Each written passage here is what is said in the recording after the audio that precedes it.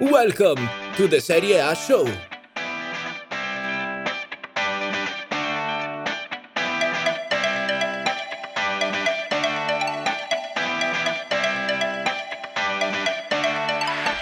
All right, we are back, everybody. Welcome to this preview edition of the Serie A show. I am joined just by Chloe today. Chloe, how are you doing?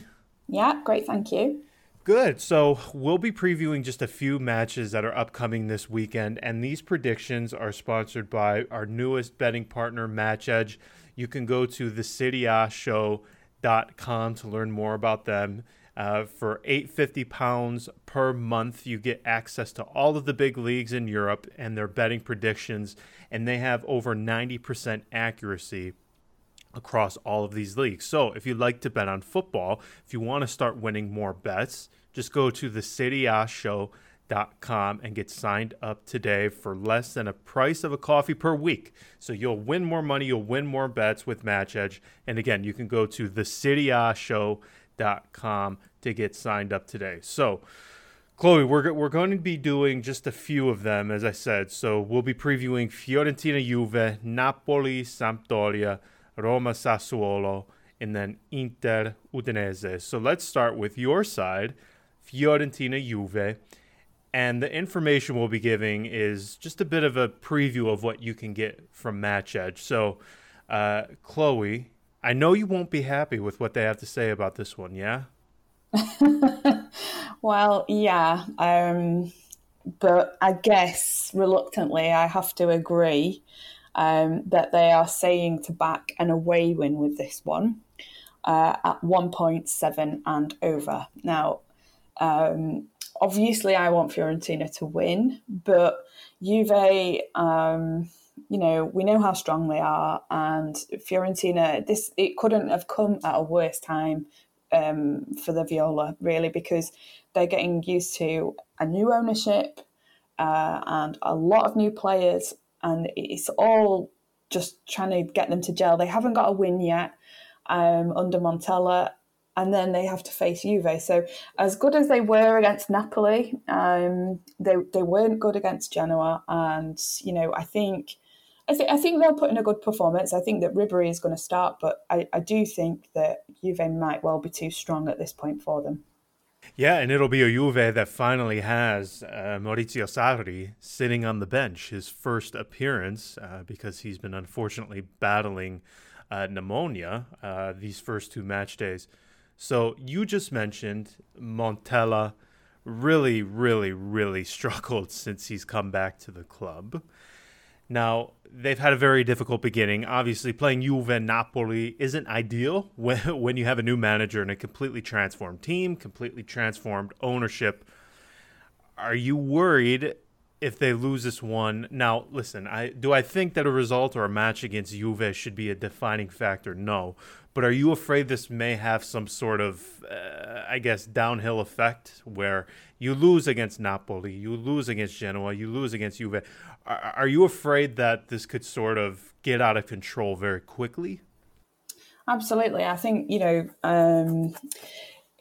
it quite often happens in football where it's like a bit of a snowball effect when it's gathering momentum, and it's once you get on that losing run, it's really, really hard to pull out of it. And although they are two hard games, and if they were elsewhere in the season, nobody would blink about losing to both Juve and Napoli, I think that Montella has to be able to turn things around really, really quickly in order to be able to keep his job, because if you look at it just on his record, he's not won a game yet, and that's pretty dreadful. I mean, there are obviously extenuating circumstances, but football is a results-based business, and he's got to be worried about his job ultimately.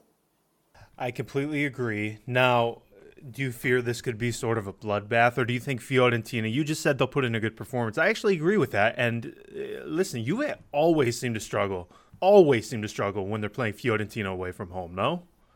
Yeah, and I think, the atmosphere is a big factor. I mean, they'll put on a choreography display, and at the moment, all the ultras and everybody at Fiorentina is behind this new ownership.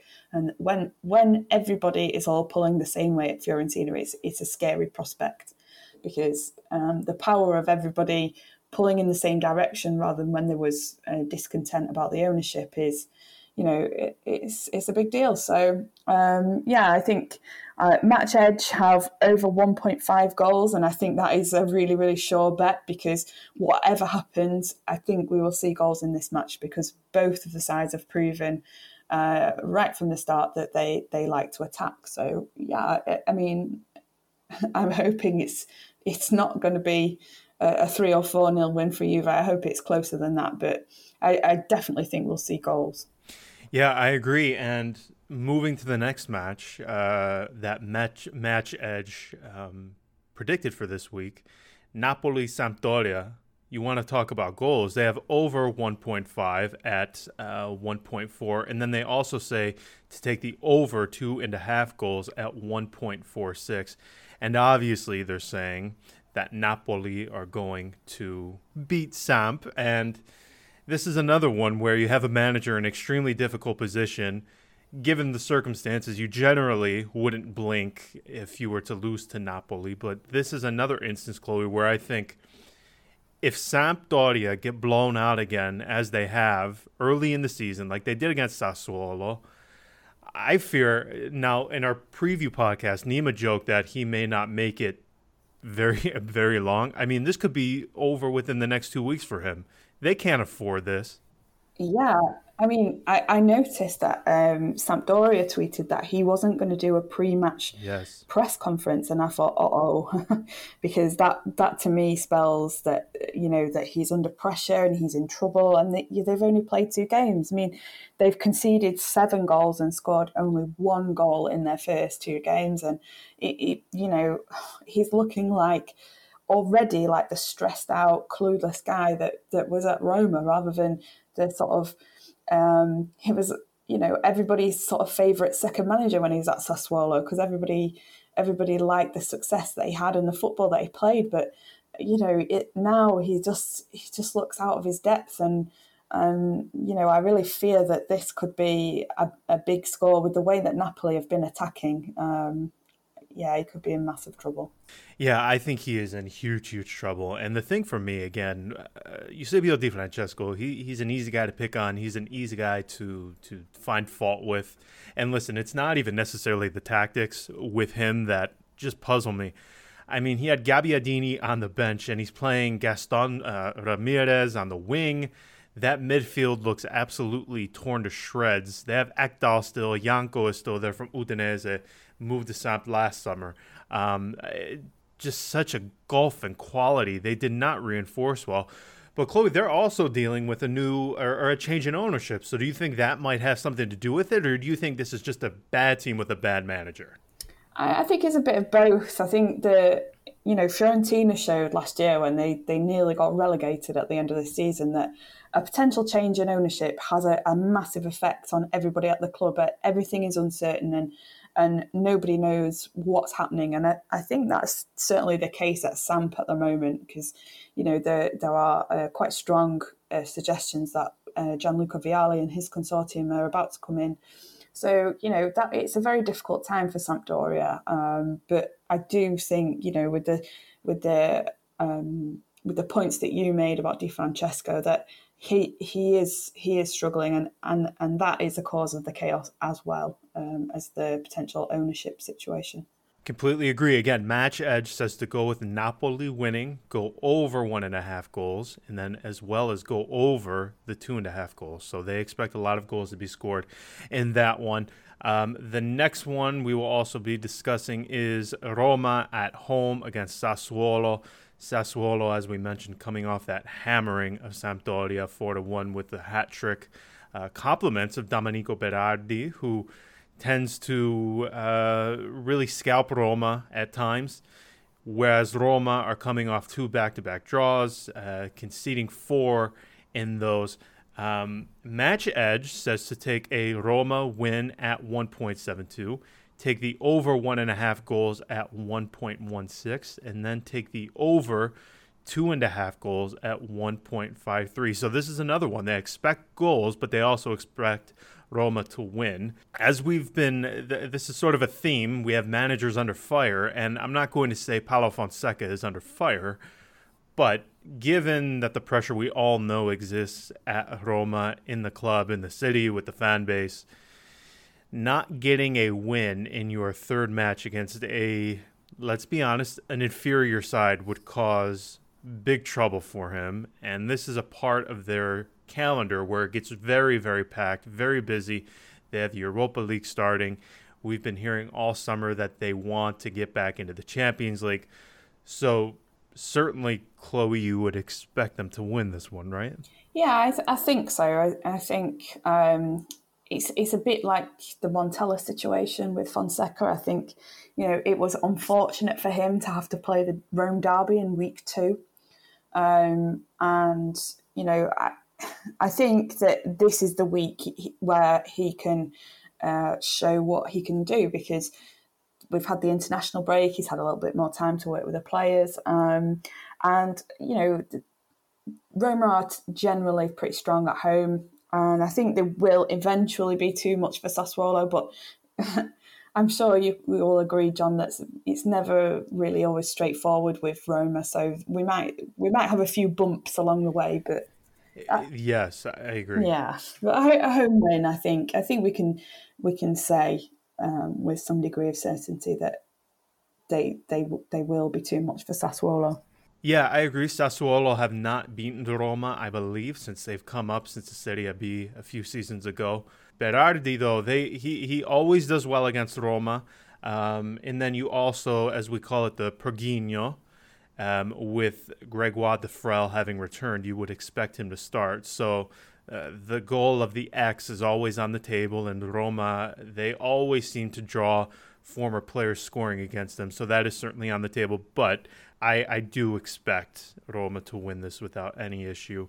And the final one that we will be discussing, Inter-Udinese, Inter at home. So match edge for this one, they said to go with a victory for the Nerazzurri at 1.36 and also take the over 1.5 goals to be scored at 1.22. Chloe, I'm very worried for Udinese because they are another one. While they did beat Milan, it wasn't in the most aesthetically pleasing fashion, we could say. I just don't know where they're going to get their goals from, because I have a very hard time believing that Kevin Lasagna can lead any line in the Serie A. No, I mean, that game with Milan was a very, very weird game. I mean, Milan were not... They just weren't in it. I don't think they even had a shot on target. And I think that was one where you win as a result of your opponent being so dreadful rather than that you were any good. So Udinese, I don't think... I think they're going to struggle. I think, they might even be battling against relegation. And Inter, a lot of teams in Serie A are still finding their feet, but Inter have just started with a bang, typical Antonio Conte. Let's sort of show them what we're made of right from the start. These just takes no prisoners. I agree that I fear for Udinese, because the way that Inter are at the moment, you just think they're going to get really annihilated. We expect, at least at some point, I think, to see Alexis Sanchez.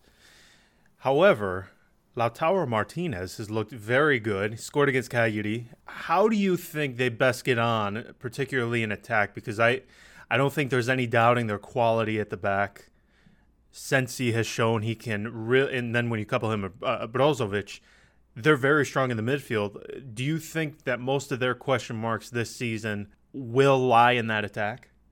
I think so, but I think Conte has got very clear ideas about how he wants his attack to work. I mean, he very rarely deviates from his formation, and he also doesn't necessarily go with... He doesn't pick a fantasy football team, shall I say. He doesn't pick the very best players in each position. He picks the players that he thinks will work best as a unit. And, for that reason, I have confidence that he'll be able to get that balance. And it might not necessarily be always the all-star lineup of Sanchez and Lukaku. Maybe we see Sanchez coming off the bench. I think he's the man to get the balance right, and he can also manage. I'm sure he'll fall out with somebody, but I'm sure he can manage the egos at the same time. So, yeah, I don't see too many issues for Inter in the near future. Neither do I. So again, if you want to get the full bevy of predictions that Match Edge puts out there, and this isn't them guessing, this is them using analytics. Again, they have 90% accuracy across all of the big European leagues. So for £8.50 per month, you get access to all the big leagues in Europe. And again, if you bet on football, this is something that is absolutely worthwhile because you're going to win more bets with it. So again, if you want to get started with Match Edge, you can get started through our link at thecityshow.com. Again, that's thecityshow.com to learn more and get signed up today. So that is where we will leave it for this preview show. We will be back after the match day, after the weekend, to discuss everything that happened throughout the landscape of the Serie A, to break down the results, break down the performances, and all that good stuff. So until then, we will see you after the weekend, and enjoy the match day, everybody. Bye-bye.